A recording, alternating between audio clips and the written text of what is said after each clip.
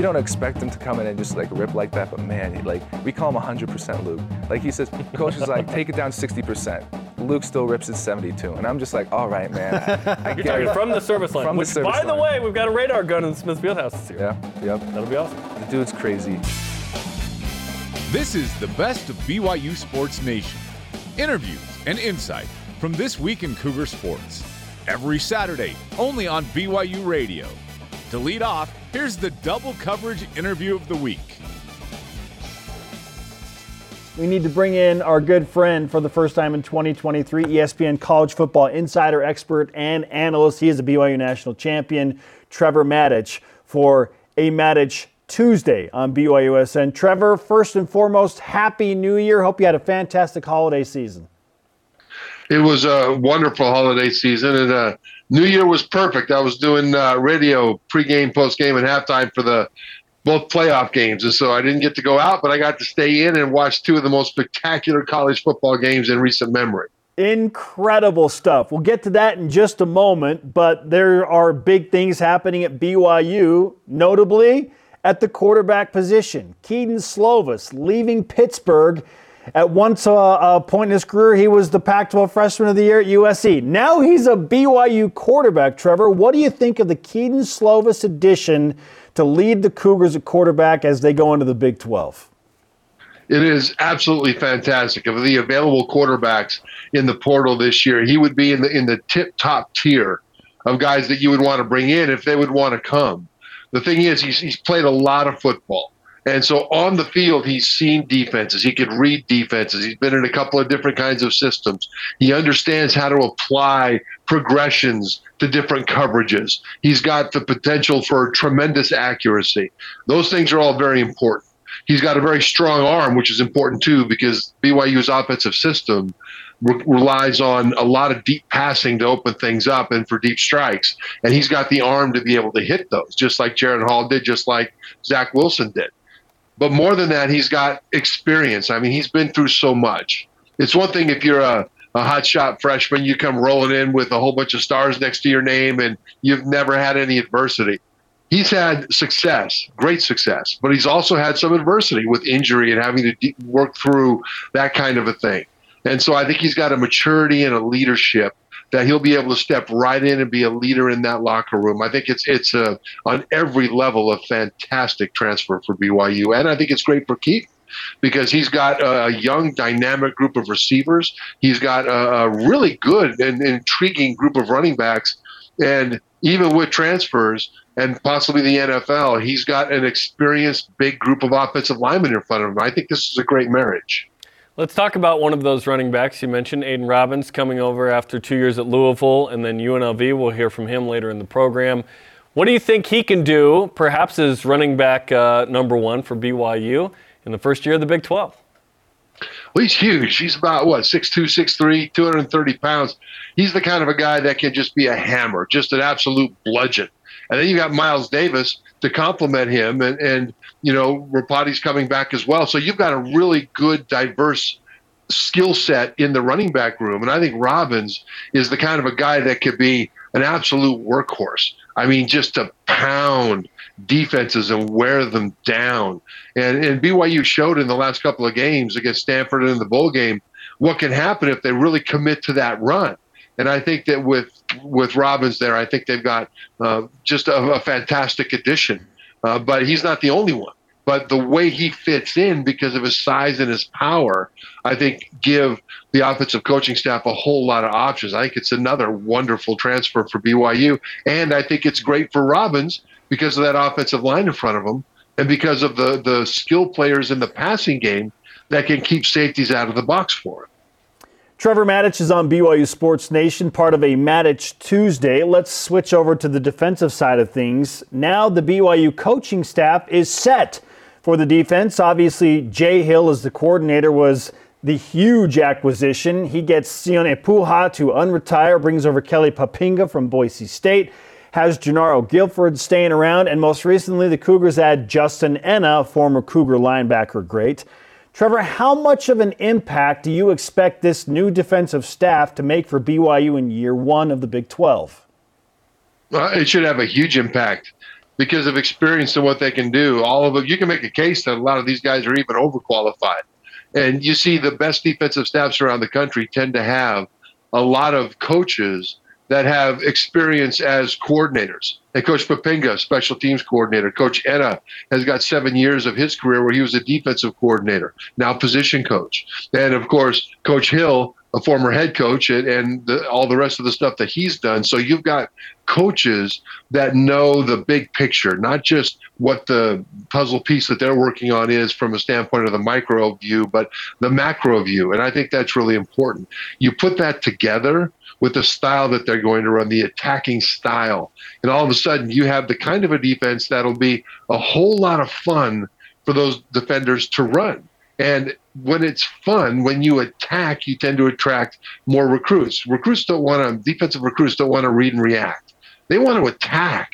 They want to get the sacks, the tackles for loss, the things that makes the splash plays, the things that get them NIL money, because it raises their profile because of all the splash plays that they can make. This is a splash play kind of a defense, and the coaching staff that they've put together has tremendous experience to be able to make all the parts work into a cohesive whole.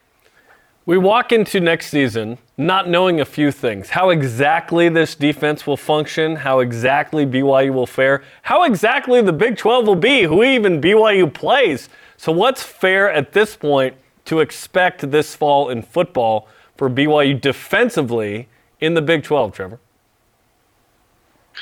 I think defensively, it's fair to expect that they will have a much better havoc rate. Havoc plays are plays that create havoc. So you're talking about tackles for loss, sacks, pass breakups, interceptions. There's a series of things that go into that. And BYU needs to create more of that. I think with Tyler Batty coming back, and then with Ben Bywater up front to go with the front seven and linebacker group that should still be very active, there should be the capacity to get behind the line and create those havoc plays. And that, I think, would be the foundation for BYU's success on defense, to get behind the line and get teams behind the chains because they create negative plays. Trevor, we've talked about BYU just getting to a bowl game in year one of the Big 12. Win 6 games, call it good. It's always tough to make the Power 5 transition. I just said I feel like with the addition of Keaton Slovis and Aiden Robbins and this new defensive staff, I'd probably put my win-loss total at 7.5. Is that fair? Too high? Too low? What do you think? I think that would be a great season, because remember that part of the equation is not the players that you're talking about and the coaching staff. It's the depth. And what BYU has struggled with really in recent years as they've piled up the number of Power 5 teams that they've played is depth issues down the road in the season, late in the season, when they had a lot of guys hurt. I mean, just look at all the guys that were out in the bowl game this year. And now all of a sudden they're going to end up playing 9, 10, Power 5 games, which is something that they've never done before. And so the depth, I think, will have more of an impact on their season win total than any other single thing.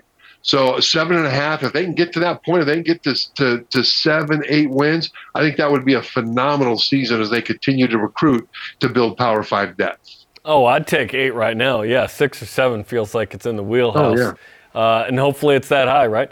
Let's talk about what you mentioned, the college football semifinal games. I mean, traditionally, the winning team has won by like 21. There's been a couple great games, but those were 2 just epic games. So what did you think of those games, and do you have Georgia beating TCU in the championship game like most people? Yeah, right now I'm still watching tape of the games. I want to go back and watch it in more detail, but I'm definitely leaning Georgia. And the reason is the way Georgia and TCU won. Both of those victories were flawed. Georgia, their defense at times seems like they were trying to give it away by losing contain, by getting out of pass rush lanes and allowing Ohio State quarterback C.J. Stroud to break out and either make big plays with his legs, which he doesn't normally do, or to extend plays and make big plays, pass plays off the scramble, which he does a lot. And I'm not talking about guys getting blocked out of their lanes. I'm talking about a contained guy rushing upfield and then deciding he wants to go inside. And so the quarterback just runs outside where he's supposed to have contained. You look at TCU, though, it's different. Georgia overcame even though that happened. TCU won by 6 points, but the Michigan quarterback, J.J. McCarthy, threw 2 pick sixes, and Michigan drove the ball inside the 5-yard line on 3 occasions where they came out with a combined 3 points. And I thought the play calling down there was absolutely, I guess the most gentle way you can say it is a head scratcher. Abysmal is another way to put it in terms of the position that the players were in because of the plays that the coaches called, especially on 1st and goal inside the 1-yard line. There was a fumble that TCU recovered in the end zone, and it was a quick handoff to a fullback who was 2 yards away from the line of scrimmage, leaning so far forward that I thought he was going to fall down. He had to get up out of that stance, get ready and balanced up to take the handoff, and then take the hit immediately. And he never did get the handoff because he couldn't do it that quickly. And by the way, he was a converted linebacker. Why in the world are they calling that play on 1st and 10? So I think you look at TCU, Michigan did a whole lot to help them, although credit TCU for making the plays that were there to be made. Georgia overcame mistakes against an Ohio State team that was on fire.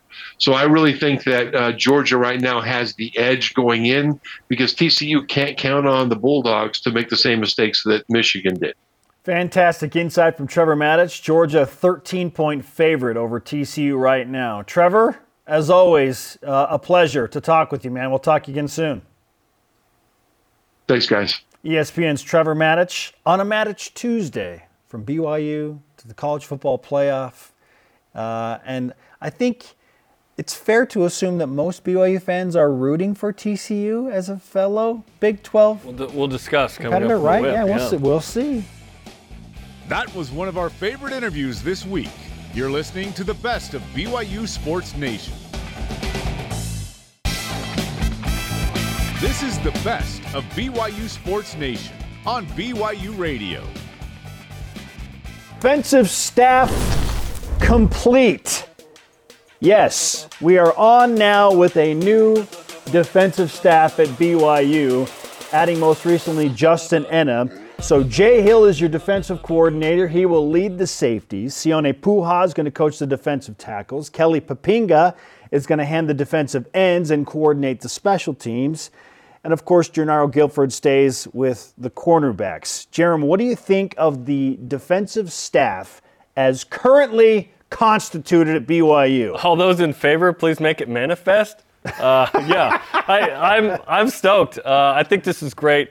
When we were coming up with potential defensive coordinators, we didn't even say Jay Hill's name because we didn't think that was a realistic option. It becomes an option, and now you have the best of some of the BYU-Utah good defenses of the past couple of years. So you have Jay Hill, his influence obviously from Utah. Sione Puha from Utah, obviously. Justin Enna was at Utah for a couple of years. Obviously, Kalani Sitake had been there. Like, the good that BYU has had defensively as former players here in Papinga and Enna and Guilford, and then the good that Utah has done, you're having that influence as well. Why not take the best influences around you, even from your rival, put them together, and have a great defense? So I am excited about that. The second thing that sticks out is this. I'm excited for, obviously, the newness. The Big 12 is going to be new regardless. But guys that come in with hungry, something to prove, 2 guys who have already been on the staff in Guilford and Papinga before. Enna returns to BYU, which is awesome. He's been a defensive coordinator at Utah State in 2019. He's been at every school in Utah. He worked with Ed Lamb at Southern Utah. He's been at Utah with former Cougar Kyle Whittingham and all that. So it's exciting. It feels like Avengers Light. You're bringing these guys together. Now, certainly playing defense in the Big 12 is tough. There's going to be some games where BYU gives up 40+, but where BYU scores 50. And it is what it is. But I'm excited for, what hopefully obviously will be a better defense. We'll get into that in a second. But in terms of the personnel, who you got, where you got them from, it's not 5 of the same kind of guy. There's a variety there. Yeah. There's a mix of, like I said, Utes and Cougs and influences from different places. So I think it's very exciting, and it feels like what could be a great staff. Yeah, it's an eclectic group. I mean, these guys have been around a lot of football for a long time, and obviously we were very excited about the Jay Hill addition. And Jay Hill went and got his guys. Like, I think the biggest surprise is the addition of Sione Puha. Yes, that got him out of retirement. Talking him out of retirement. Yeah. He went into retirement because he was just tired. He wanted more time with his family. And BYU kind of felt like the perfect fit for him. These are his words. Because BYU and Kalani Sitake are big on, hey, allowing you time with your family, but when we're at work, we work. It's a delicate balance for sure. But Jay Hill getting Sione Puha to unretire is really, really exciting. Kelly Papinga is already making an impact because of his connections with Boise State guys who went into the portal, and now, are we at 3 now at BYU? I love it. Okay, so BYU loses out to Baylor, but hey, we gained from Boise State. It is what it is. And I like Justin N. I think, and this is coming from inside the staff, he is re-energized. He's gone through some stuff off the field, on the field. He's re-energized at BYU. He's very excited to be here. And I think all these guys can recruit, led by Jay Hill. I mean, the number one thing I heard, as awesome as Jay Hill was at Weber State, like leading the troops on the field, first thing I heard from his inner circle at Weber State was, well, congratulations, your in-state recruiting just got like 1,000,000 times better. Yeah, and BYU needs to do that because there have been certain players lost to other schools, out of the state, in the state, whatever.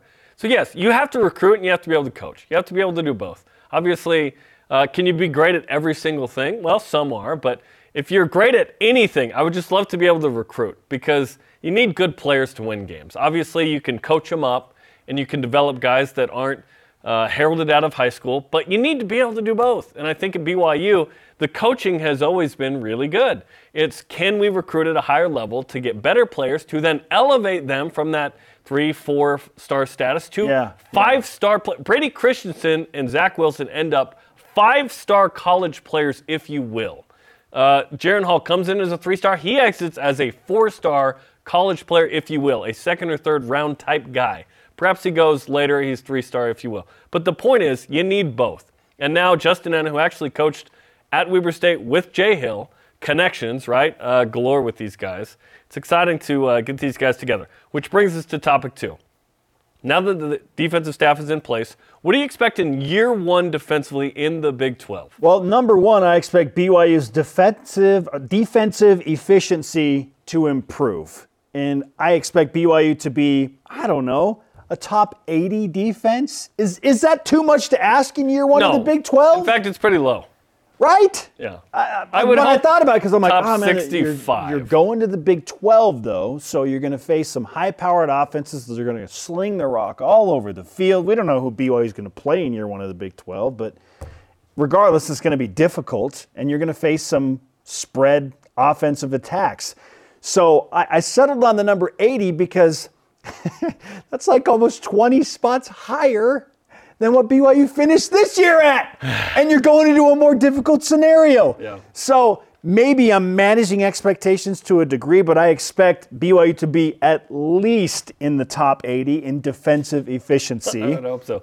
And the schedule matters. And top 65 in points allowed. I want BYU, I feel like they will be somewhere in the middle, but in the top half of college football in points allowed. Maybe that's too much to hope for going into the Big 12 in year 1. I don't know, but that's kind of where I settled was, I think BYU could be 60, 65th in points allowed and top 80 in defensive efficiency. And if they are that, then that's probably a win better. It probably means you went to a bowl game. Yes. Hopefully. Yes. Who knows? I mean, you could have those numbers and certainly be 5 and 7. I mean, if we're talking like, hey, quantify it in terms of wins and losses, I said last week on the show, I feel like Keaton Slovis and Aiden Robbins, along with Aaron Roderick and the continuity of him being the offensive coordinator and like the offensive staff all being in place, I feel like that takes BYU from 6 wins to 7 wins. Okay? I feel like BYU is a 7-win team with Keaton Slovis as quarterback. Some people are like, no, too ambitious. That's how I feel. 7 wins with Keaton Slovis. 7 and 5, too ambitious. Those words have never been as the starting quarterback. This program. This defensive staff might take my over/under to 7.5 wins next season. Okay, the combination of transfer portal people and the staff, I've got BYU probably at 7.5 wins right now. That's where I'm putting the over/under. I want more havoc, is what I want. Ooh, okay. Because I honestly, the thing that matters is points allowed, right? Yards per play, points per possession. Those are the things that matter. But if there's more havoc, which is more TFLs, which includes sacks, INTs, breakups, forced fumbles, those are game-changing plays. Those are momentum-changing plays. Okay. And here's the other thing. I want to feel as confident about the defense as I do about the offense. So when I watched the Rose Bowl yesterday with Utah, I thought when they were on defense, I was like, oh gosh, they just make plays. They just get after it. Now they didn't as much. They gave up 35 and lost. But I felt like watching that Utah defense, I was like, Utah fans get excited on defense. Right now on defense, we're like, well, hopefully BYU can get the ball back sometime. Hold on. Hopefully there's a stop. I'm not talking necessarily just about this year. The identity of BYU is offense, historically. But until like this year, in the NFL, it's been a defensive team. The players from BYU in the NFL for the most part, right? Now it's skill players. It's getting that way. It's both sides of the ball. You got one of the best rookie running backs in the league, one of the best running backs in the league total, and you have the best middle linebacker. And you got the most unique player in the entire NFL. So you're checking all these boxes. We hope that Zach would be like the next quarterback. Obviously, that hasn't happened now. Perhaps he has a Geno Smith awakening, which, by the way, love that interaction. Great interaction because Geno knows that road and he knows it from the Jets. So that was a cool interaction for my quarterback, Geno Smith, after that Seahawks game. But what I want to feel like with BYU football, Spence, is on defense that I go, oh, I can't wait to watch this. This is going to be awesome because there's going to be some kind of pick, some kind of blitz, some kind of 3 and out where you feel that confidence. And now if BYU's defense can take a step forward, maybe 2 steps forward, now you're actually competing for a Big 12 title. And we're not talking about over-ambitious or just ambitious being 7-5, right? We go, okay, BYU can finish in the top 3. And who knows? That's the lovely part of this thing that we call sport is TCU was not expected to do what they did this year. A lot of people thought they were going to finish bottom of the conference. Right? And Michigan had a great, they had a really good defense coming in. And they got torched by Max Duggan, the backup. Attaboy Max. The backup. It's just exciting you just don't know sometimes. And so next year, I almost go in with, I don't know what the defense is going to expect, but I would like more havoc. Aggressive. I would like to feel more confident and excited about watching defense. And perhaps we get that. I need to add this caveat. It's going to be more enjoyable watching BYU's defense be on attack. Jay Hill sat across the room from us in Studio B and said, I've never been one to just sit back and kind of just let an offense do what they want to do. I will attack. I will impose my will. But there will understandably be some big plays given up on BYU's defense because they're going to be more aggressive. So BYU's been really good at not giving up these huge explosive plays over the last 4 or 5 years. There are going to be more of those, but there will be more havoc. There will be. Yeah. You're going to get that. Yes. But it's okay that in translation of all of that, there are going to be some the risk. There are going to be some big plays given up. Yeah, if the risk reward will be higher. For sure. The best of BYU Sports Nation will be back after this on BYU Radio.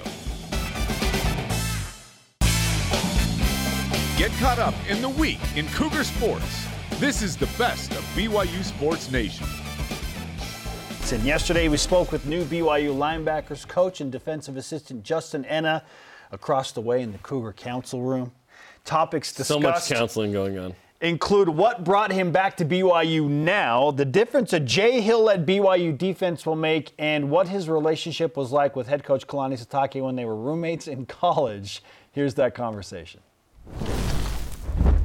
Coach, why was now the right time and opportunity for you to return to BYU?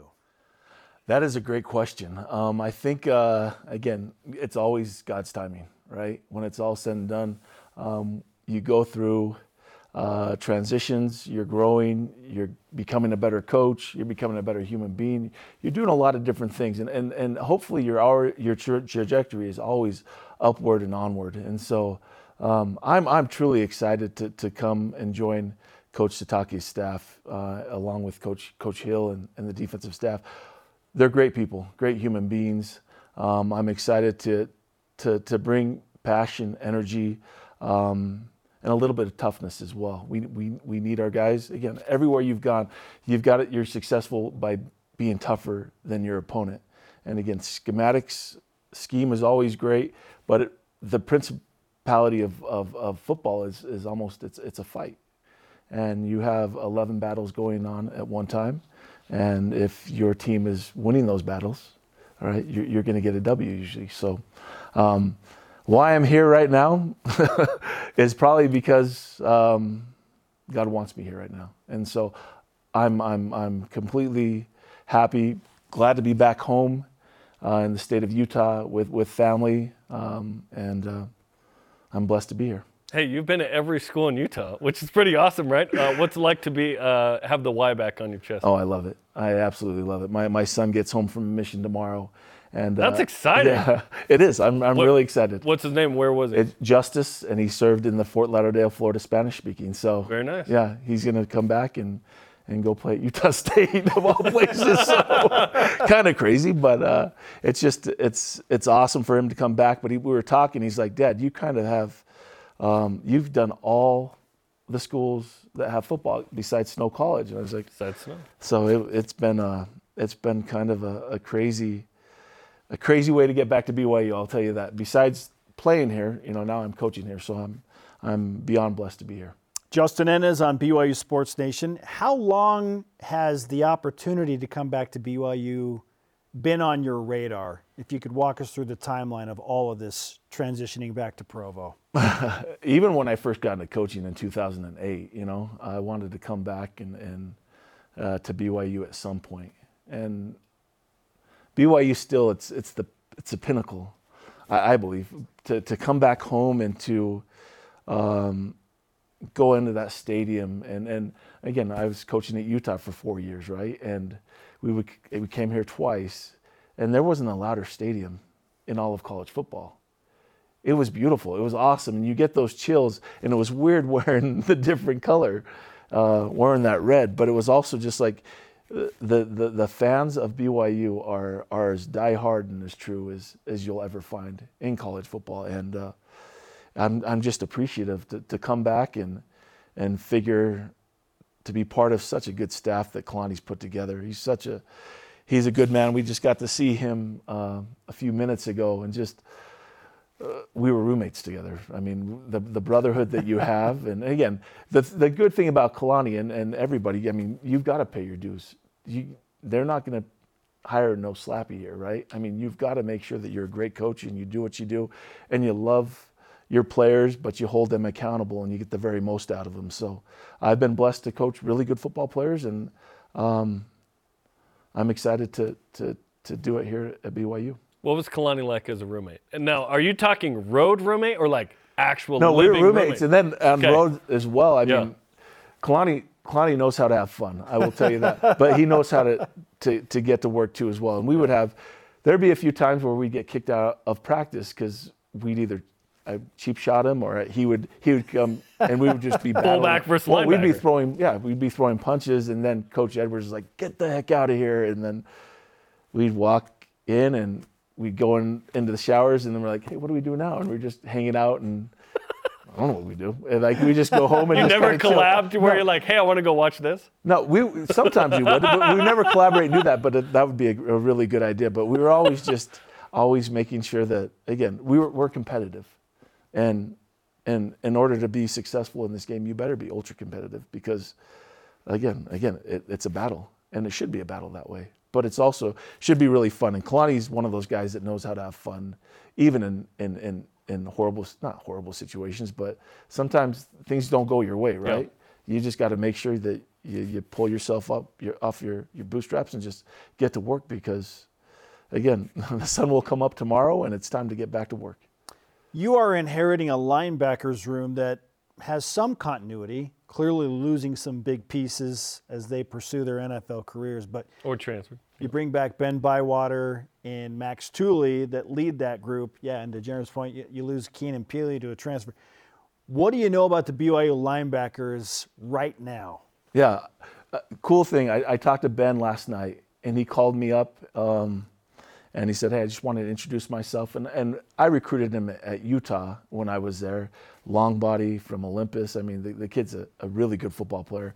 I told him I just watched your pick 6 against New Mexico Bowl, and I thought he did some really good things. He's big, long, and athletic, and that's one thing I've always been looking for, right? And then you also have Max Tooley. Again, we recruited him out of Bountiful. The kid's a tough kid, and I love the way he strikes.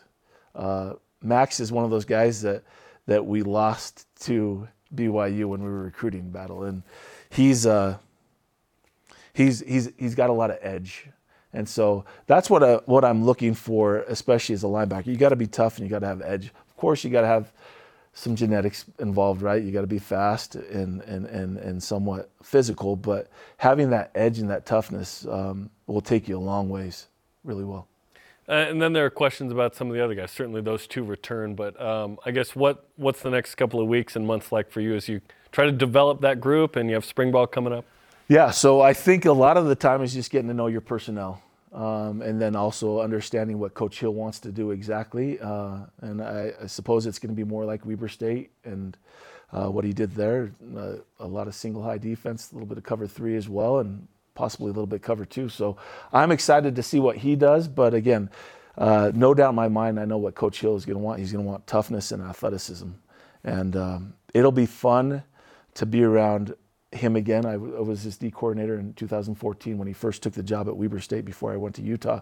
And Coach Hill is very particular. He's very organized. He knows exactly what he's looking for. So I'm excited to help him grow this defense and get the right players where they need to be successful. How much did your relationship with Jay Hill impact your desire to want to be at BYU right now? Oh, there was no doubt in my mind. I've been in the system. It was going to be a nice move. I coached the D-line at San Diego State last year and had such a good time doing it, but it was my very first time of coaching D-line. And again, learning from Coach Hoke over there, who's also the head coach, kind of like a guru at the D-line. It was fun to learn from him. But Coach Hill, seeing what he's done and developed in the last 7-8 years at Weber State, from being kind of the poor man's house of the Big Sky to owning the Big Sky year in and year out because of the scheme that he does. And again, you've got to play great defense to win championships. And then not only saying that, but our offensive coaches and staff are amazing. I mean, I coached with Aaron over there, Coach Roderick at Utah, coached Fesi Satake. I was the coach at SVU. Could he be coached? Huh? What's that? Could he be coached? Oh, he could be. That was the good thing about it. Had a little bit of style and flair, but that's the Satake family. So he's an awesome kid. Coach Clark, I was the D coordinator. Coach Clark was the offensive Everybody's coordinator. coach was Steve. Exactly. He's so connected. Oh, he's such a good man too. The way he does things, he brings it all down to earth. Because again, when it's all said, I kind of stole what he says all the time. It's a physical fight every single down, and you're going to lose some every once in a while. But you got to understand, like, you got to have toughness and you got to play the game the right way. Steve Clark's the best. Before the Utah Tech game, which you were at Utah Tech recently I was. as well, right?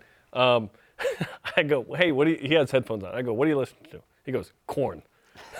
It's like, who's listening to Korn? Apparently Steve Clark is, which is awesome. But I wanted to ask you about sort of the influences of obviously where everybody's been and where they played on this staff. It feels like it's some of the best of BYU historically, having played here or coached here, the best of Utah, and that combination I think is going to be pretty special. Yeah. Walk us through sort of strategically what the conversation have been like of like who we are as a defense. Yeah, I'm going to tell you again how it's usually been set, where I've been and where I know where Coach Hill has been. It's always making sure that you have a championship defense. You're going to build defense the right way, and it's going to be done by being more aggressive. I'm not a drop eight guy. I know Coach Hill's not a drop eight guy. We're guys that want to press the passer, right? You have to affect the quarterback in some way and somehow. Whether bringing 4, bringing 5, 6, sometimes 7 if you need to, but you got to make sure that the quarterback understands that he's going to be under stress. This is the best of BYU Sports Nation on BYU Radio.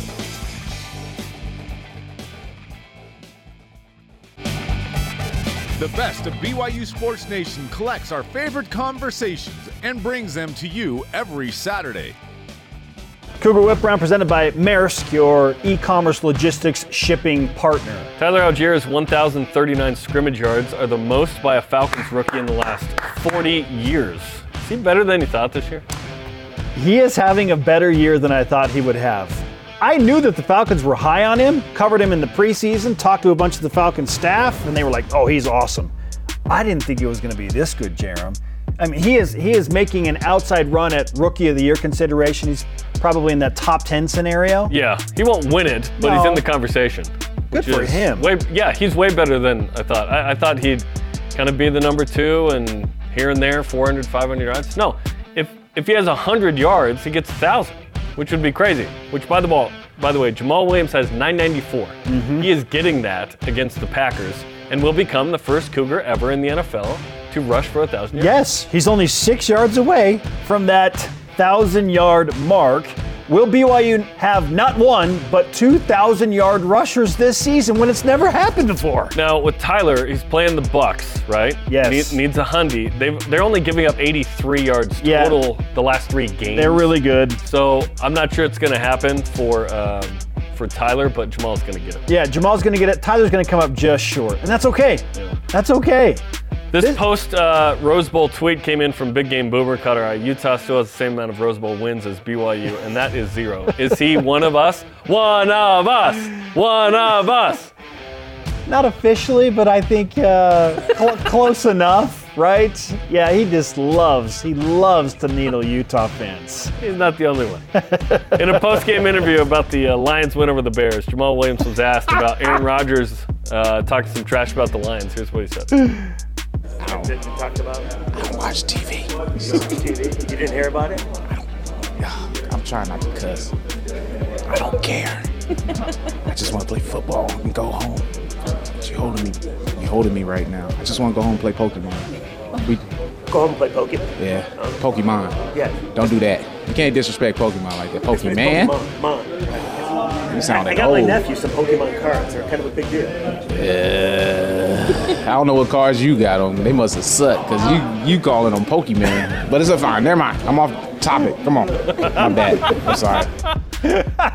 Is Jamal justified in correcting the reporter's mispronunciation of Pokemon? 1,000,000% yes. Come on. Pokemon. Pokemon? Stop. It's Pokemon.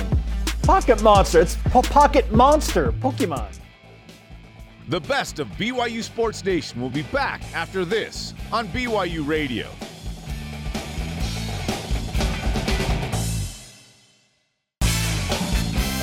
This is the best of BYU Sports Nation on BYU Radio. It is time for one of the newest BYU football players to make his BYUSN debut. He is recent signee, a 4-star recruit, ESPN top 300 guy, Jackson Bowers, a BYU tight end, joining us. Jackson, yes, sir. Welcome to BYU Sports Nation. What's up? How you guys doing? We're good. We're even better now that we're talking to you, man. Repping the Y, you're looking good, man. Sir. Hey, it's great to have you with us. You're obviously in your car. Hopefully we got you out of class or something, out of some homework. Yes, sir. You know it. We'll apologize to your teachers later. But first things first, BYU football. Why was BYU ultimately the right place for you when all of these other suitors and schools came in and made a play for you late? I mean, no one has Coach Clark as their tight ends coach, so that's probably the biggest one, and Coach Sataki. I mean, those two are just the biggest roles for why I chose this school. So it's them. They're the reason I'm at this school. Nobody has Coach Clark, which is right. Earlier in the program, I mentioned a story where pregame against Utah Tech, Jackson, Steve had headphones on, and I said, "What are you listening to?" And he said, "Korn." And I said, "Who else is listening to Korn?" You know what I mean? That guy's awesome. Yes, but sir. the list of people that wanted you was everybody. Everybody wanted you. Alabama, LSU, Oregon. Why BYU besides Coach Clark and Kalani? What else about BYU intrigued you? I mean, last year I went to an ASU BYU game, and I never had been to a BYU football game before. And just the atmosphere and the way that The Rock, just watching The Rock and just seeing the atmosphere of the football game just really gave me the passion just to want to play for BYU, and just the community and just how they support the players there. It all just made me want to just be a BYU Cougar. Jackson, you mentioned your relationship with Steve Clark and with Kalani Sitake. Let's start with Steve. What is it about him that made you say, hey, there's only one guy like Steve Clark as a tight ends coach? I mean, just hearing his story of him being very as underrated as a coach just because of his size, and then just being around him and hearing his knowledge as a coach, you could definitely tell that he's like a top-tier coach. I mean, and just hearing his story as being underrated, I just love it. I just love his story, and I love him as a person. And I know that anywhere I would have chosen, he still would have loved me as a human. So I mean, that's why I love Coach Clark. Not every place provides that. BYU is certainly unique that way, where, hey, they care about how you do. And listen, with college football the way it is, there are guys coming to BYU who almost came to BYU to high school, like in Aiden Robbins, for example. But what are you most excited about thinking about your freshman year this fall at BYU? Just playing football. I can't wait to play college football. That's been my dream my whole life. So, I mean, I just can't wait to be able to step on that football field and play in front of thousands of people. What type of impact are you expecting to make in year one? Because when we speak with the coaches, they expect you to step in and be busy right away alongside Isaac Rex. Yes, sir. I mean, I just need to work hard and get my butt to work so that I can be out there and make an impact, because I know it's a huge step from high school to college. So I just need to get to work and get my talent up and skill up a lot more. We've been told that you're a tremendous blocker in line, that you can flex out and catch, you can do it all. Where do you feel like you're the best on the field, and what do you need to work on? Best on the field, I feel like just being able to make those tough catches in between like 2 people or 3 people down the middle and just blocking. I mean, what I need to work on is definitely speed and just being able to a lot more yak and just high pointing balls. Hey, you can never put too much emphasis on the yards after catch, for sure. Yes, sir. Yes, sir. Isaac Rex is going into his senior year. How much interaction have you had with him, and what do you know about him? I met him a few times. He's a good guy. I mean, I can't wait to get up there and just build more of a relationship and see what we could do on the field. It's going to be fun to watch, and it's a talented tight end room. It's going to be awesome. Certainly BYU's quarterback you, but tight end you too. Are you aware of the history here at BYU of the great tight ends? Yeah, I've heard of it. I've seen it. I mean, I don't know it all for sure, but I know that it's pretty good at BYU. The tradition's amazing. Hopefully you're the next in line, man. Yes, sir. BYU signee tight end Jackson Bowers is on BYU Sports Nation. How do you feel about playing with BYU as they transition into the Power 5 status and the Big 12 Conference? I mean, it's definitely just, it's awesome, but at the same time, you're kind of like, you're going to play all these big schools. So you're like, new school joining, playing all these big schools, you're kind of scared, but I just can't wait. Just can't wait to get out there and play all these teams because I love it. It'll be a new experience for all of us, which will be awesome. Okay, you go to Mountain View. Hey, a lot of Mountain View students, not only at BYU, but athletes. So who's the greatest Mountain View athlete ever that's come to BYU? Do you have an opinion there? I'd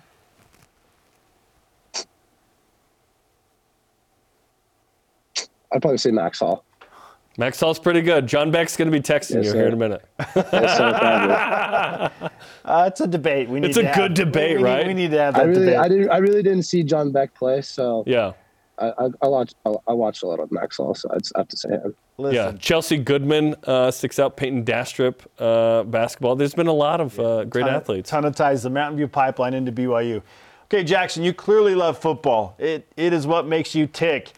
But what do you like outside of football? What do we not know about Jackson Bowers as the non-football player? I mean, I love being with my friends and my family. Those are just the two main things that I'm around. If I'm not with my family, then I'm with my friends. If I'm not with my friends, I'm with my family. So Are you a video games guy? Are you a music guy? Yeah, what do you like to do? By myself, I'm either with my mom or like I'm hanging out with my mom, or I'm on my phone on social media. I really don't do nothing outside of that. I go and work out and play sports. What kind of shampoo and conditioner are we using these days?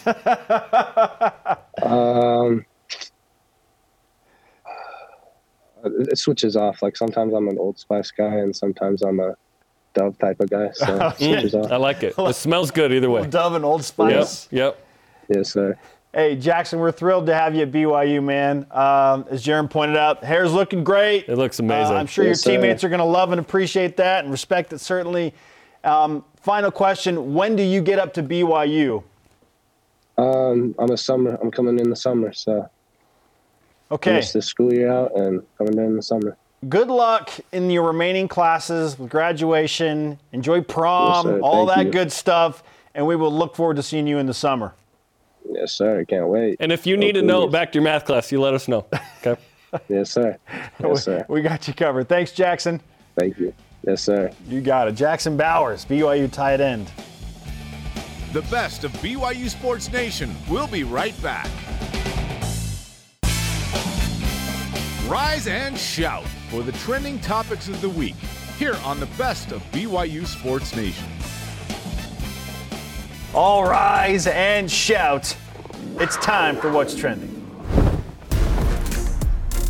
He's going to go in. Touchdown, Keanu Hill. And it's a touchdown to Cody Epps. Pinkley Ropati running away from the defenders. Rex makes the catch. Touchdown, Chase Roberts. The BYU football defensive staff is all set. In fact, we'll speak with Justin Enna later today. He was the final piece on that side. Offensive staff not really having any change happen there. And BYU's got their quarterback. They got Aiden Robbins as the running back. Let's play some games. Let's go. So, Jarom, what's the next priority for BYU football right now in the offseason with all these pieces coming into place? I've got a couple. One is the strength and conditioning coach. Okay. BYU let go of Nu'u Tafisi after several years. That's a big one. And I think it's a big one, obviously, because strength and conditioning matters. But BYU's been so hurt over the last couple of years, I can't scientifically or even medically approach the connection between strength and conditioning and injuries, but it feels like there's some connection, at least mildly. Hopefully BYU can be in a position to be as healthy as possible. You get hurt in football, obviously. Number two, defensive line. This defense will be predicated on effective defensive lines. That's what Utah's been doing so effectively for a long time. That's what Sione Puha did so well as the D-tackle coach up at Utah. Isaiah Bagna comes in from Boise State. Jackson Cravens as well, following Kelly Papinga. Those are nice additions to bolster that group with a guy like Tyler Batty, who's expected to be even better. So hopefully D-line can trigger this new defense for BYU. And then the third one is this. I think BYU needs another quarterback, a capable backup behind Keaton Slovis. Cade Fennegan certainly will play into that competition there, but Keaton's going to be the number one, clearly with his experience at the Power 5 level and his NFL potential. Last 2 years haven't been great for Keaton. A lot has gone into that, as we mentioned. But I think perhaps like a JUCO quarterback. Yeah, there's a certain number one ranked JUCO quarterback out there that's not official. Yes, there is. And it'd be great to have him at BYU. I think that's there. Obviously, O-line sticks out as well. You mentioned that in our pre-show call today. Yes, you've lost 3 starters on the offensive line and 2 of the capable backups in Campbell Barrington and Joe Tukuafu. So next up, Braden Kime, Sonny Makasina, Lisala Tai, Sam Daw, Ben Ward, Wayne Lapuahu, who you just mentioned. So there's guys there, but BYU walked into 09, by the way, in a similar situation as this. Not the number 1 pass blocking team in the country and number 12 run blocking, but 09 we were like, oh, who are they going to have when they face Oklahoma? And they ran into Oklahoma effectively. So it doesn't mean BYU is going to stink on offense, the offensive line.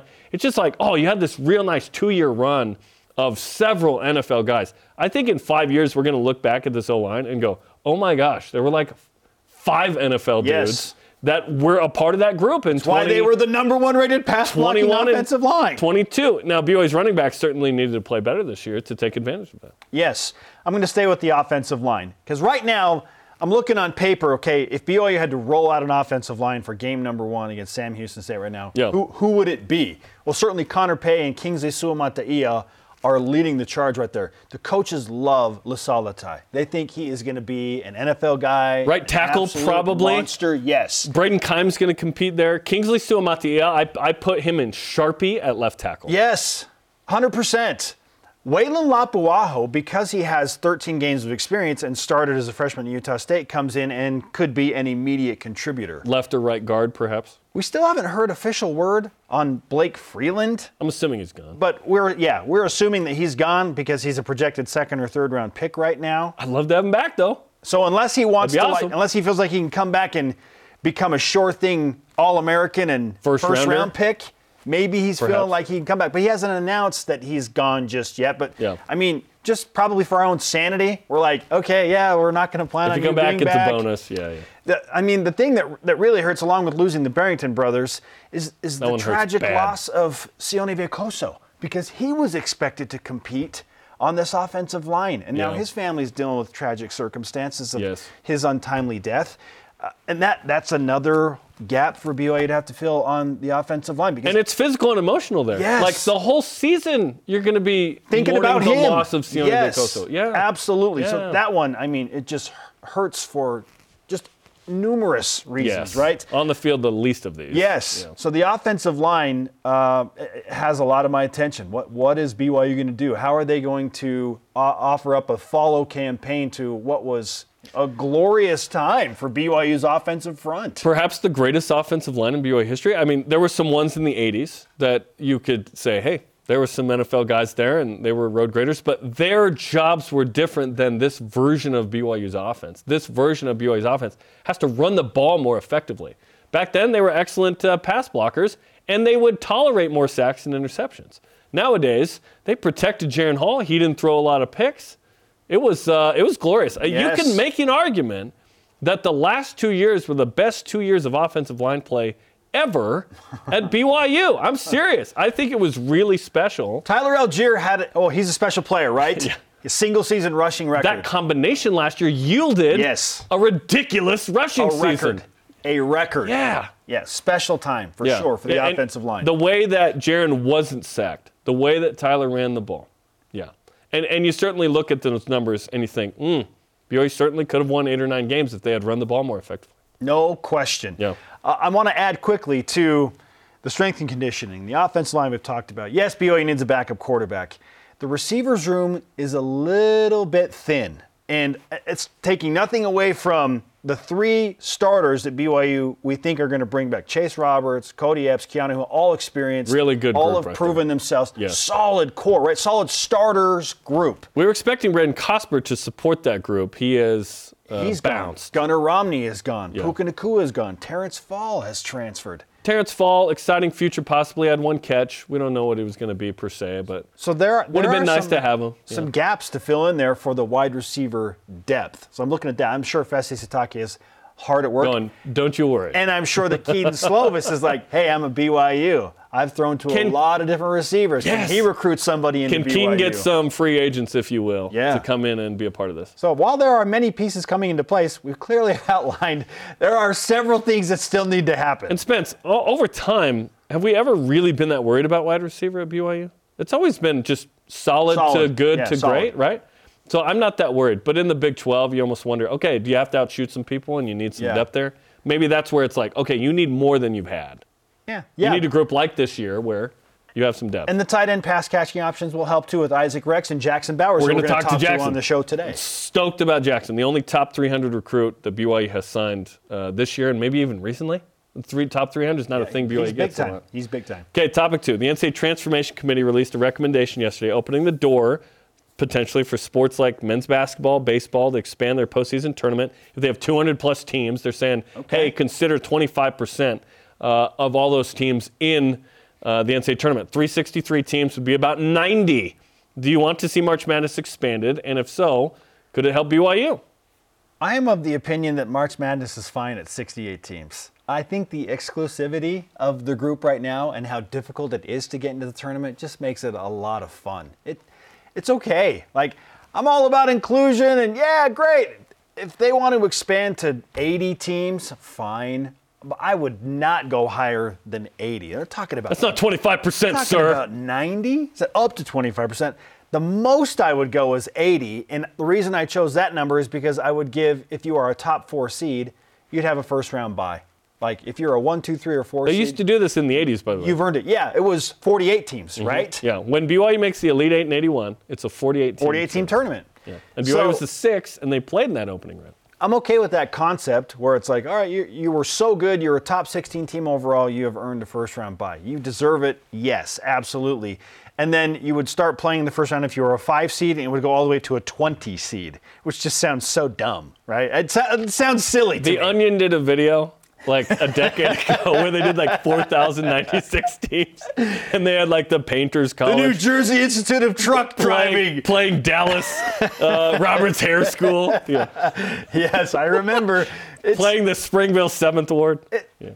I like it. Like 68 teams is a good number. In fact, that would be fine if it's 68's so random. It stayed at 64. 4. Like when it was 64, I was like, yeah, the field is 64. The +4 is kind of fun. Whatever. Granted, BYU in the last decade has been that team twice. They've benefited from that, right? Twice, ask Iona and unfortunately Ole Miss. I wouldn't go more than 80. Yeah, and if you want to reward your top 4 seeds, great. Just don't make it more than 80 teams. That's so many. And I know there are a ton of college basketball teams. 363 in D1. Yeah, so 90 would technically be like the 25%, but that just feels way too high. Okay, let's talk about it.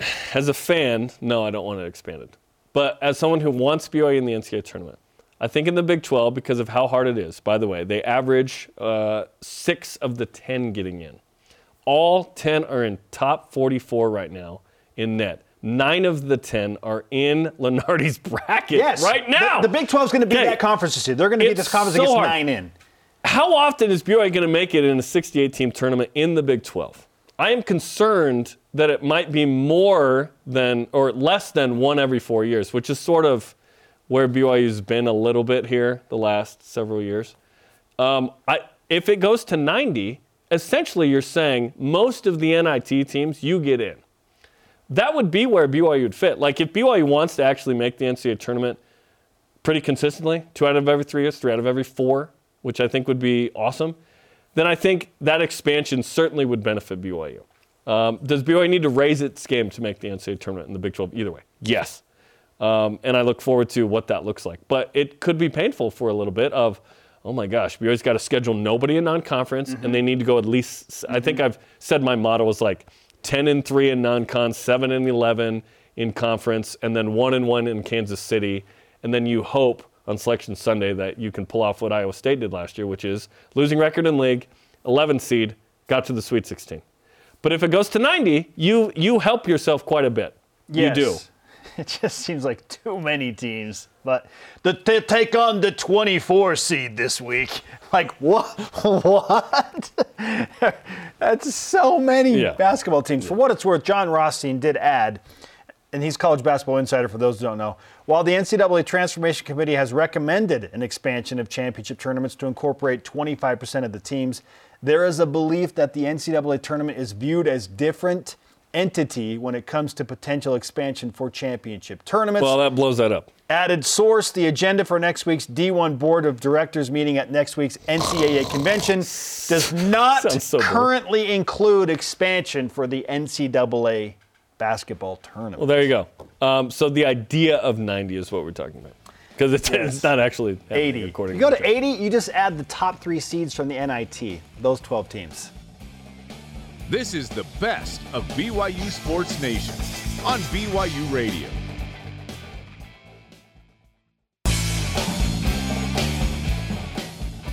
Hear what the coaches, athletes, and experts have to say. Here's another great interview from the week on the best of BYU Sports Nation.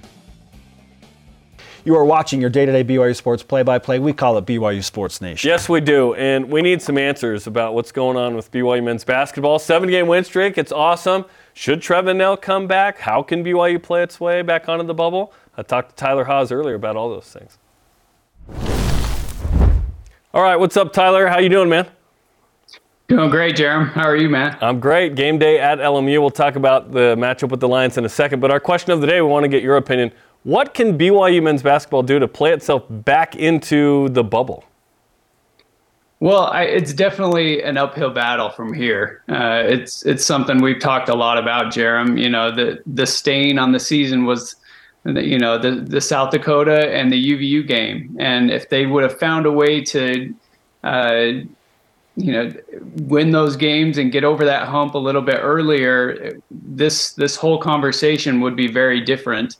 But they're going to have to find a way to, I think, at least finish second in league with those quad 4 losses. They're going to have to beat St. Mary's, and they're probably going to have to beat Gonzaga at least once if they want to be in question, and they've got to perform well in the tournament. You know, the one thing that I will say that most committee members look at when evaluating tournament teams is who's playing the best basketball right now during the year. And I think BYU definitely is trending that way. They're on a big win streak, and they're playing really, really well. There's a chance they get Trevin Nell back. There's some factors that come into play that, you know, may make an argument for a tournament team, but they're going to have to win games, and you can't drop games that you're supposed to win, which is always a scary thing in conference play, right? Because there are some teams that are just scary, weird gyms, weird circumstances, but really good players. And, you know, even though it's a quad 3 or quad 4 game, there are really good players that can light it up. And so you don't want to have one of those things happen. But really, if you can finish second and beat Gonzaga and play well in the tournament and continue to get better, I think there's maybe a chance and maybe an argument to get in there. I think if you finish second in the WCC, you're certainly in a great spot. Obviously, the resume's got to match, but typically that second team has at least been on the bubble, if not in. 3 teams has been hard to come by in league history, just a handful of times for that.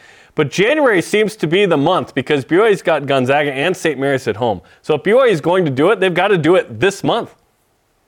Yeah, I totally agree. I mean, the opportunity is right now, and we've said it. They're playing their best ball right now and shooting the ball well. And listen, against St. Mary's and Gonzaga, I mean, you have to play well on both ends of the floor to beat those teams. They're not just going to roll over and die, right? You've got to go in there and beat them. And you know, I think BYU also has been plagued by this turnover bug, and they've found ways to win. I don't know how they're continuing to turn the ball over around 20 times and find a way to win. 4-1 tie. It's a winning formula. That does not happen, Jerem. So, and you cannot do that against St. Mary's and Gonzaga. Yeah. So they're going to have to take care of the ball. They're going to have to shoot the ball really well. But I mean, we've said it all year long. All the talent is there. All the right pieces are in place, and they're trending upward. And so I could definitely see them having a big January. It's important, and BYU, I argued earlier, needs to probably go at least 13-3, given what happened in non-conference with the 5 losses, to give itself a chance to get to 24 or 25 wins. And then some of the numbers I found say, you know, at 24, you go to 75% chance to make the tourney. 25, you go up to about 95%. 13-3 in league feels like a stretch, though, given the inconsistency at times of this team. How in the world could BYU possibly go 13-3? Can they keep it going? What have you seen that makes you feel like there's a chance that BYU could, like you said, finish as high as second? Because right now St. Mary's is the highest it's ever been in net today, number 12. Yeah, so, I mean, a couple of things. I think starting on the defensive end, all the right pieces are in place. I mean, you've got really good rim protection and Foose and Atiki. I think they've done a really good job of showing what they can do. But then you have, you know, guys like Gideon George that are elite defenders on the wing. You got Spencer Johnson back, just long athletic guys that know how to play defense, understand team concept, and they're playing really well. And so, and then they're shooting the ball well on the other end. And I think if you get Trevin Nell back, you could definitely make a run. And I think there's going to be moments, there's going to be some scary moments where, that it feels like the season and the tournament is in the balance. I thinking back to my brother's senior year a couple of years ago. I mean, there were some scares there. At San Diego, St. Mary's, obviously, this team's going to have to step up and make plays down the stretch. But, they've had a couple of games this year, Jarom, where they've had to figure out how to win with 5-6 minutes left and the game's tied or they're down a few points. Creighton, Missouri State, Dallin Hall was huge in those games. I think another factor is just the leadership on this team. Rudy Williams is a guy that comes to mind. He's embraced his role coming off the bench. He's scoring at a high clip and doing well. So I really feel comfortable with how the roles on the team have shaken out and that first and second unit. Certainly tonight is the next step. If BYU loses tonight, maybe what we're talking about doesn't even matter because it's early in conference. You got to go get some wins at LMU. This is a game last year, Tyler, where BYU had to come back down 17. Cam Shelton and Kelly Leapepe and Jalen Anderson are doing some good work for Stan Johnson and the Lions. What do you think of the matchup tonight that in a lot of places is a 1-point game? Yeah, LMU's playing really well and doing some good things. They, always have really good guards, high-level guards that can score. And Leapepe inside's obviously a tough matchup. But, this is a team that is a little bit scary. You look at their non-conference resume, and it's impressive. They beat Georgetown. They beat Nevada. They beat another really notable team, and they're playing good basketball. And so I think they are coming off a loss at Pacific, but they have really good pieces and they've shown what they're capable of. And so this is the challenge always in WCC play. Like, these teams are so capable and tough, and they definitely have moments going in and out, and it's really easy to overlook somebody and say, oh, this is an easy win. But you cannot do that. And BYU's not in a position right now to overlook anybody. And so we'll see what happens.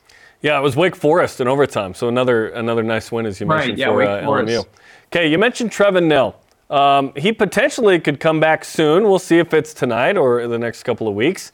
Is it worth it for him to come back if it's just part of conference play, or should he redshirt this year and have 2 years in the Big 12? Yeah, it's tough to say.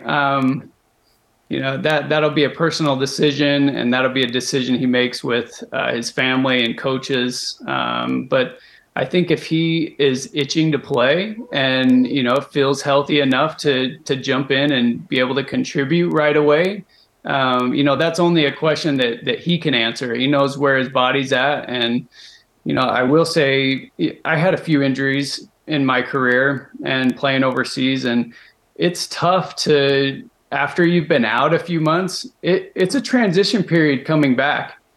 It takes time to get in the loop of practice, get up to game speed, game pace, and one of the most surprising things is just how physical the game is. You have to get used to and be confident in your body to push people around and, get in the mix. You can't be playing hesitant at all. It's got to be all out effort. And so if he's there and, he's comfortable with, using his year of eligibility, I would say, he could make a huge difference. He provides consistent three-point shooting, experience on the floor. Last year, Coach Pope and Coach Feger talked about how his defense really improved, and we saw moments of that. And so I don't know. It will just have to be a personal decision with them, but I definitely think he can help. We'll be right back with more of the best of BYU Sports Nation. The Best of BYU Sports Nation collects our favorite conversations and brings them to you every Saturday. Cougar Whip Round presented by Maersk, your e-commerce logistics shipping partner. Men's hoops tied for the 10th longest winning streak in college basketball at 7 games after New Mexico lost last night. How long can they keep the win streak going, Smith? I think BYU's got a great shot to get this to 9. Yeah. I mean, it's tough. You're on the road. LMU's a good team. Like, it's most likely to end tomorrow night at LMU. I think BYU will beat San Diego. But, hey, why not 9 before you have to come home and play Gonzaga? Then you play Gonzaga at home. Yeah. Certainly you won't be favored to win that at home. Gonzaga's good, of course. Their 3 losses are to, like, top 15 teams. Yeah, I think it can get to 9. Yeah, BYU goes down and beats LMU, who's a better LMU team than they were last year. BYU had to come back down 17, by the way, at LMU last year. That was a tough comeback win. San Diego in the Slim Jim for the final time, and then you say sayonara to go and play those. Yeah, you want to hear a wild stat about BYU Gonzaga? BYU has more wins at the Kennel over Gonzaga than they do in Provo. How about that? They've Against beaten Gonzaga Gonzaga. twice in Provo, and 3 times they've won in the Kennel. It's only twice in Provo, huh? Great. Shoot. 6-23 overall. Yikes. It's more wins than anybody else against Gonzaga in the league. Trevin Knell is participating in practice. Does BYU need Trevin Knell to return this season, or are they okay with the roster of guys they have right now? Certainly a shooter of Trevin Knell's capabilities is always welcome, but in terms of fitting him into the rotation, it's pretty busy and logjammed at this point, so this will be a challenge to figure that out. But if Trevin's ready to go, you certainly welcome that shooting because I think he'd be the most consistent three-point shooter that BYU would have. BYU's not been great from distance from most guys. They don't have a 40% guy outside of Noah Waterman right now. It still sounds like he's at least 2 or 3 weeks away. So we're talking about, okay, BYU would then get Trevin Knell for like 8 conference games. Is it worth it? Is it worth it? Like Gavin Baxter, it was worth it because he beat Gonzaga. Like you needed him as a big. You only had Yoli Childs and Colby Lee at the time. Yeah. I don't know if it's worth it, but personally, I want 2 years of Trevin Knell in the Big 12. He'd have at least one. Yeah. If basketball was like football and got to play 25% of the season and you could still redshirt, why don't they do that in the other sports? Why not? They should. Noah Hayne blew a red shirt playing the last 4 games of men's volleyball last year. Yeah, I don't know if it's worth it. I'd rather have him for full seasons in the Big 12. Yeah. Okay, Bill Connolly, SP Plus, gave BYU a 12% win expectancy in the New Mexico Bowl, lowest of all wins this season. Was that BYU's most unexpected win then? I think the BYU at Boise State game was the most unexpected win. Because BYU history. had always had trouble playing on the blue. BYU had lost 4 straight games going into that contest. Remember, BYU's 4-5 going up to Boise. And that started the 4-game win streak to close out the season. So I'd say it's still at Boise State was, in my opinion, the most unexpected. And Boise State had a top 10 defense at the time and all that stuff. They won 10 right? games. Yeah, they were pretty good. 10 games. They were pretty good. New Mexico Bowl, though, we expected the Mustangs to come out and sling it way better. BYU defense rose up. Yeah. In terms of win expectancy, that was pretty good. I don't know that we expected to beat Baylor at home. You know, number 9 team in the country. That was a nice win at the time. First top 10 team to go down to BYU since Miami in 1990. Is it the second all time? I haven't looked that one up. Yeah. Wild. BYU men's volleyball starts outside the top 15 in the AVCA preseason poll. Will they finish the season ranked inside the top 15? That's certainly the hope. I don't think BYU's got an MPSF championship team this year per se, but I think they will be vastly improved and give those top teams a challenge, hoping that BYU obviously gets north of 500 and is interesting in conference. I think a realistic goal is try and slide into the top 3 or 4 in the MPSF. Now, how many teams are currently ranked from the MPSF? 5 of the 7. So can BYU finish 5th in the MPSF, even Certainly. 4th? If they do that, then yes, they will be ranked in the top 15. Yes, there are a lot of question marks. Don't know starting starter, don't know the second outside hitter. Second middle blocker will be an issue for the next couple of weeks. So, yeah, it's going to be fun to watch them develop. Okay, Scott Stallings got a Masters invitation. Yeah, PGA player. But not that Scott Stallings. A different guy got the invite. Then he DM'd the actual Scott Stallings, who was supposed to get the invite, which is a funny sports story. What sporting event would you want to get accidentally invited to? Ooh, man. If we're going accidental invitations, like I would love to watch a final at like a tennis championship, like Wimbledon, right? I would love to be invited to probably Wimbledon and watch the Wimbledon final on the grass courts. I think that would be about as prestigious as it gets. Oh, like a Super Bowl or NBA Finals, would be fun. To play in one is silly, right? But to just go watch one would be. How crazy is it that Scott Stallings, the golfer, so his wife, I believe her name is Elizabeth. The dude that received the invitation, his wife is also named Elizabeth, and they're both from Georgia, like the same area. Weird stuff happens. My wife is a Whitney, twin sister named Lindsay. My 2 sisters are named Whitney and Lindsay. There you go. Crazy. Cougar Whip Round presented by Maersk, your e-commerce logistics shipping partner. There have been some great ideas discussed today. That was the best. BYU Soups is favored by 1.5 tonight at LMU. What do you think of that line? I think it's favorable for BYU. I don't agree with it, honestly. Oh, you think LMU should be the favorite? I think LMU feels more like a 1.5 point favorite. So, I don't know. Maybe they know something I don't know, but like road contest, evenly matched. BYU's typically dropped one of these road games early in conference play. I kind of want BYU to be the underdog so they play like the underdog. Yeah, listen, LMU is playing good ball. They have some nice wins, as Tyler mentioned. Beat Wake Forest in overtime. Like they're playing good ball. They have 0 quad 4 losses. BYU is a better team. BYU is more talented. Okay. BYU needs to go in there and win. Show it. Because, again, the middle of the league is pretty good. And if you beat LMU on the road, and you, like you mentioned, go and win in the Slim Jim. Now you're 4-0 in conference? Now you're going. You're 4-0 in conference for just the second time ever? 9-game win streak would tie the most in the Mark Pope era. Let's go, man. Jaron, BYU's only been 3-0 in conference one time ever. 3-0. If you beat LMU, you get to that mark. We did not think this would be the case when entering the ACC, but it is what it is. BYU basketball has the 17th best free throw percentage defense in the nation. I know this is Greg Wrubell's favorite step. It seems like a simple question, but to what do you attribute the Cougars' excellence in free throw percentage defense? At home, it's the Rock. Yes. On the road, I don't know. But BYU does an excellent job at home of distracting the opponent. It's specifically the tube guys at home, Jeremy. Yeah. The addition of the tube guys, the fly guys, the sky dancers, whatever you want to call them. They are. Those blue inflatable characters. The Tobias Funke. Mark Pope said we're nude. He's like, is this an honor code violation? Clark Barrington comes in at 92 on ESPN's top 100 college football players of 2022. Do any other Cougars deserve to be on that list? Yes, Blake Freeland. And had Jaron Hall been healthy all season, Jaron's maybe on that list, but Blake Freeland, if Clark Barrington's on that list, Blake Freeland needs to be on that list. We're only 9-0 linemen. So did BYU have 2 of the top 10 in the country? Perhaps just off. Number 1 pass blocking line in the country. And then there were 15 quarterbacks on it. Jaron didn't make it. I was hoping Jaron would be one of the top 15 quarterbacks. Apparently not, according to Bill Connelly. Interesting. New York Jets head coach Robert Saleh says the franchise is sticking with Zach Wilson through heck or high water. That's not what he said. Okay, he didn't say heck, but this is BYU TV. Do you think the Jets and Zach Wilson can figure out a way to have some type of successful relationship moving forward?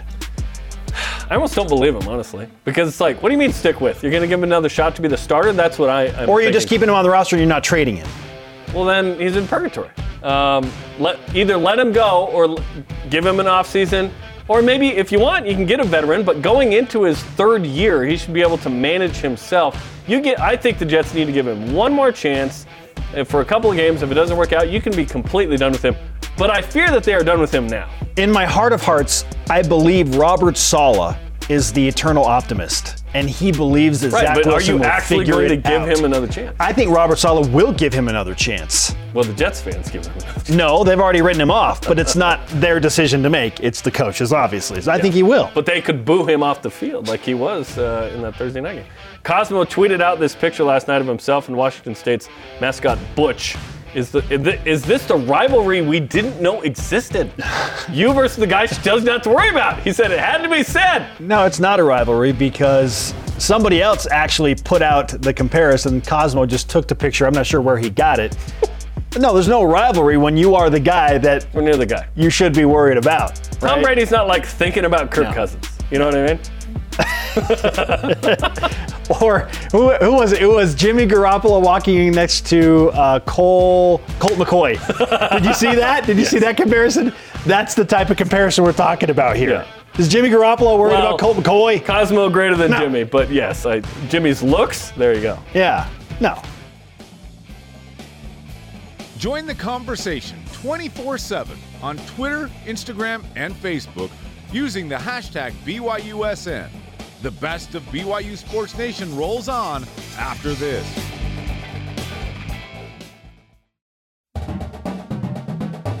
Get caught up in the week in Cougar sports. This is the best of BYU Sports Nation. What's Trending, presented by Tim Daly Ford, part of the Tim Daly Auto Group, serving Utah since 1968. Lucky 7 in a row for BYU men's basketball. They have, yes indeed, won 7 straight games, and will put that streak on the line tonight in Los Angeles against a much improved LMU team. The Cougars currently 12-5 on the season, Jerem. They're 2-0 to open up West Coast Conference play for only the 4th time in 12 WCC seasons. They're getting healthy with the return of Spencer Johnson. Maybe Trevin Nell joins the team in a few weeks. All good things, yet the Cougars remain well out of the NCAA tournament conversation. So the question today is, what can BYU do with a 7-game win streak in play right now to play themselves back onto the bubble? Obviously, keep winning. It's just how many wins will suffice. Obviously, this week at LMU, at San Diego. Gonzaga in town next Thursday. I think even if BYU wins this week and then pulls off the big upset next Thursday, still not on the bubble per se. I think they need to play themselves still into it. You have a quad 4 loss currently as of today. You have a quad 3 loss as well, South Dakota and UVU respectively. UVU is almost a quad 2 game. Beat the Ducks recently. UVU is playing good ball. They've won 8 in a row. Hopefully that's quad 2 when all said and done. You probably need to keep winning. Pepperdine, Santa Clara, San Francisco, St. Mary's. If you got through January on this win streak that includes top 15 net teams currently in Gonzaga and St. Mary's, by the way, number 12, highest ever net rank for St. Mary's today, then yes, you are on the bubble, and I don't know, maybe you're in, but BYU certainly needs to go on a heck of a run here in January. The benefit is, in January, BYU hosts Gonzaga and St. Mary's. So if you're going to do it, you got to do it in January. Keep winning.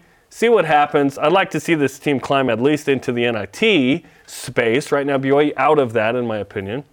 But they're playing good ball. They're getting better. They're getting reinforcements, as you mentioned. And perhaps this team can discover some consistency and continue this.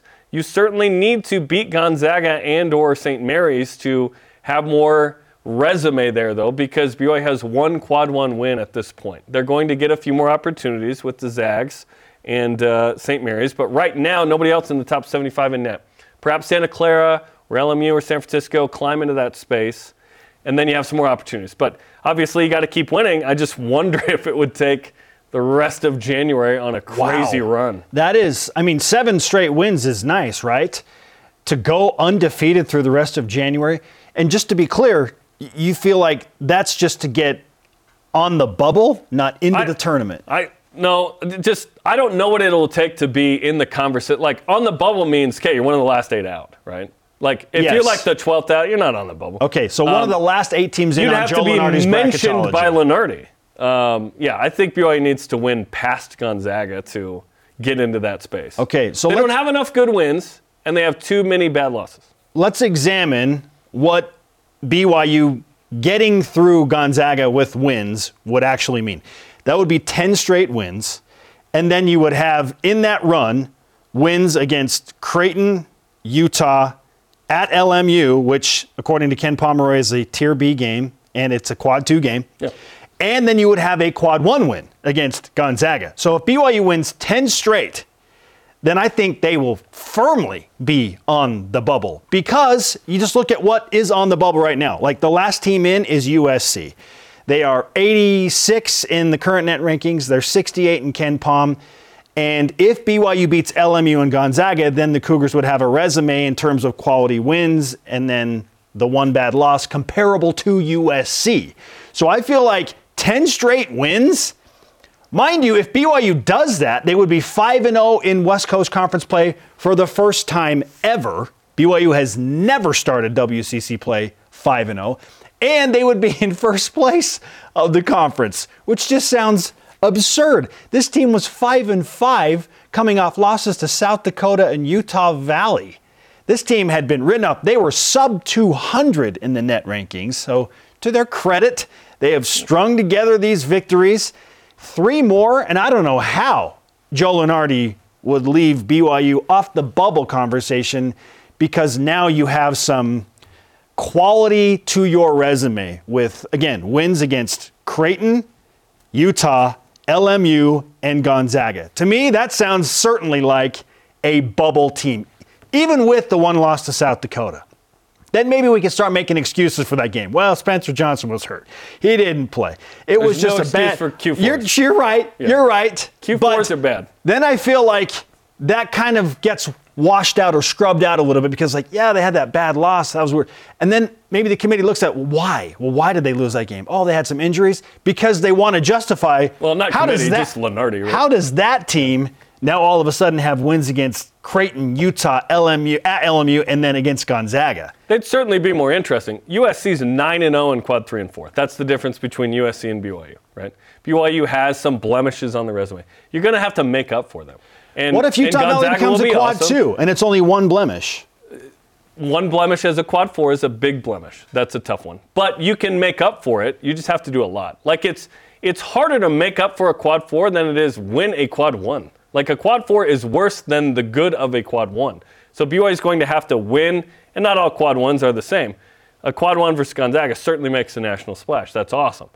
I wonder if BYU has to also get a St. Mary's, who, by the way, is being grossly under-respected nationally. Like, they are top 15 in Ken Pom and net. Like, this team should be ranked and super relevant.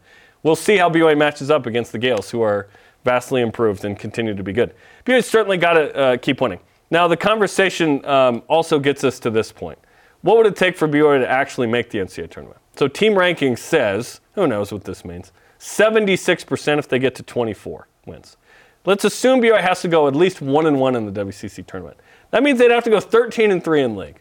I just don't see 13-3 happening. That's a tall order. I think BYU is in the 5 to 7 loss range in league. I picked BYU to go 19-12 in the regular season, and I still don't think I'm that far off. Yeah, they have to win a bunch more. 13-3 in league is ambitious. I think it's ambitious for St. Mary's, who's 12 in net. Again, Gonzaga might lose a game or two. Like 13-3, they're not going to go 13-3.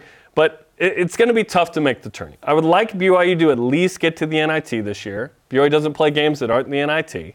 And then you go into the Big 12 and you try and build from there and just see what happens. But this program should never not make the NIT. I think that is a despicable season. That was the last season a couple years ago before Mark Pope took over. And that was part of the reason that it all blew up, right? Is if you don't make the NIT, that is terrible. Like, this is a proud basketball tradition here. BYU was at a point where they were pretty low, and they have climbed out of it with a nice win streak here. And perhaps the addition of Spencer Johnson and or Trevin Knell and some consistency and role definition with Dallin Hall as a starter and Rudy Wing, maybe they find it and they can get back into the NIT. They are certainly pacing towards that, but the NCAA tournament feels like a tall task. Now, what if BYU just makes a gajillion threes and wins the WCC? Yes, that's always an option. But it's also an option for Portland and Pacific. So it's silly even to BYU hasn't won a conference tournament championship in 22 years. Let me say this. I don't know that BYU is going to win a tourney ever again because it's just going to be crazy hard in the Big 12. Like, that is a crazy thing to even consider. It's not about winning the Big 12, though. It's about getting to the tournament. It's not about winning the WCC. It's about getting to the tournament. You can accomplish certain goals without that. Like BYU football, yes, it'd be amazing to win the Big 12. It'd also be amazing to get an at-large and make the expanded college football playoff in the future. Whatever. New Year's 6, like that would be amazing. That's what we're talking about. This group is getting better. That's exciting. Is it going to make the NCAA tournament? Well, they've got to win a lot more to even be considered. If BYU sweeps the road series this weekend at LMU and at San Diego, then they will pace for something that is better than I expected.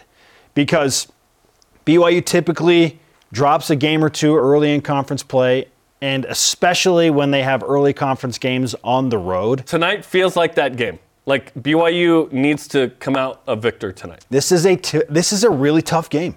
LMU is a good team. They are way improved. Typically, you wouldn't be like, yeah, LMU. Top 100 offense, right? They shoot it very well. They don't turn it over. BYU defensively is pretty good, top 50. So that's the matchup there.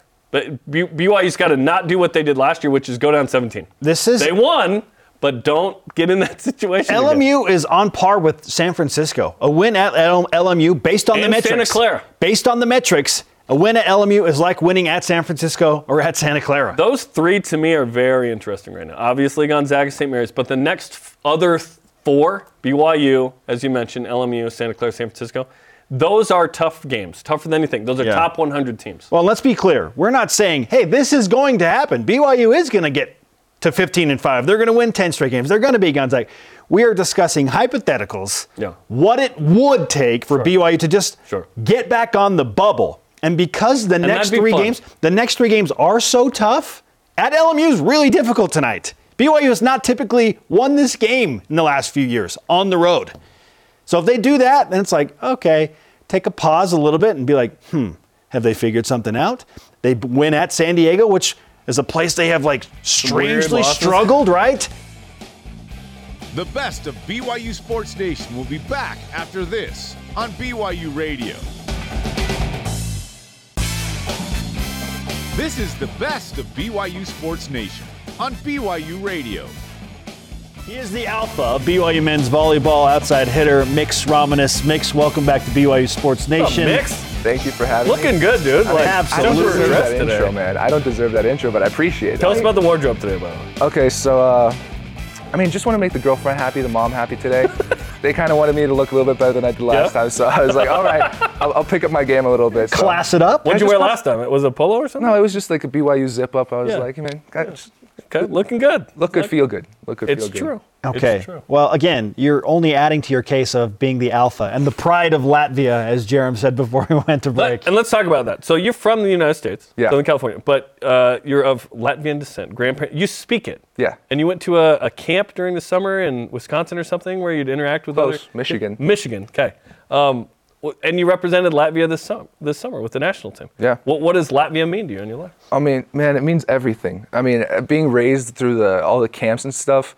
Like, funny thing, my friend from camp is flying down today to come watch some games. So fantastic. Yeah, but it means a lot. It's half of who I am. Going there, knowing the culture, church, all this stuff, and just like, I can't describe to you how much that culture just means to you because it's so small, it's so tight knit, and like being known and just, everyone knows each other. And the moment you hear a Latvian name, you know the person, you kind of know their background already because you guys are from you're Latvians. And if you're a Latvian, you're already like brothers and sisters. You mentioned church. Which church? Lutheran church. Specifically. Gotcha. Yeah. Awesome. It is clearly a huge part of who you are. And now you are at BYU. So you bring in this Latvian representation to BYU. Never had a Latvian athlete, probably. And it's an international program, right? So what does it mean to you to have those international ties at BYU when we have had so many guys but no Latvians? I mean, I'm honored in this sense. It's a surreal experience to have, and especially having Latvia as one of the names to be put with the BYU Cougars. It's just, it's exciting. It's awesome being a front runner, being a new crusader. It's just, I think it's fun, and I think it's a really good time, and it's just, motivating the other younger Latvian kids, you can get to a big school too, you can go play ball here, ball there, you can do whatever you want as long as you just put your mind to it. Okay, let's talk about this group this season. Certainly last year was, a step back, but you guys are a young, hungry group. There's a lot in terms of expectations that isn't there. Who knows, right? Unranked for the first time in the preseason poll, picked to finish 6th in the league, blah, blah, blah. Young, hungry group. Tell us about this team this year and what you guys hope to accomplish. I mean, the team this year is just a group of dogs. I mean, we're just working hard. We're going in and out every day. I mean, we're hitting the weight room hard. We're just motivating each other, and just everyone has a chip on their shoulder this year. Everyone wants to fight. Everyone wants to be in the game. Everybody just wants to go crazy and just feral on the court. I mean, I cannot wait. And we've all put in the work. We've all worked hard. And this season, I have a bad habit of jinxing myself. So I'm just going to say I'm confident what we can do this season, and I'm confident I'm really excited for a team to underestimate us.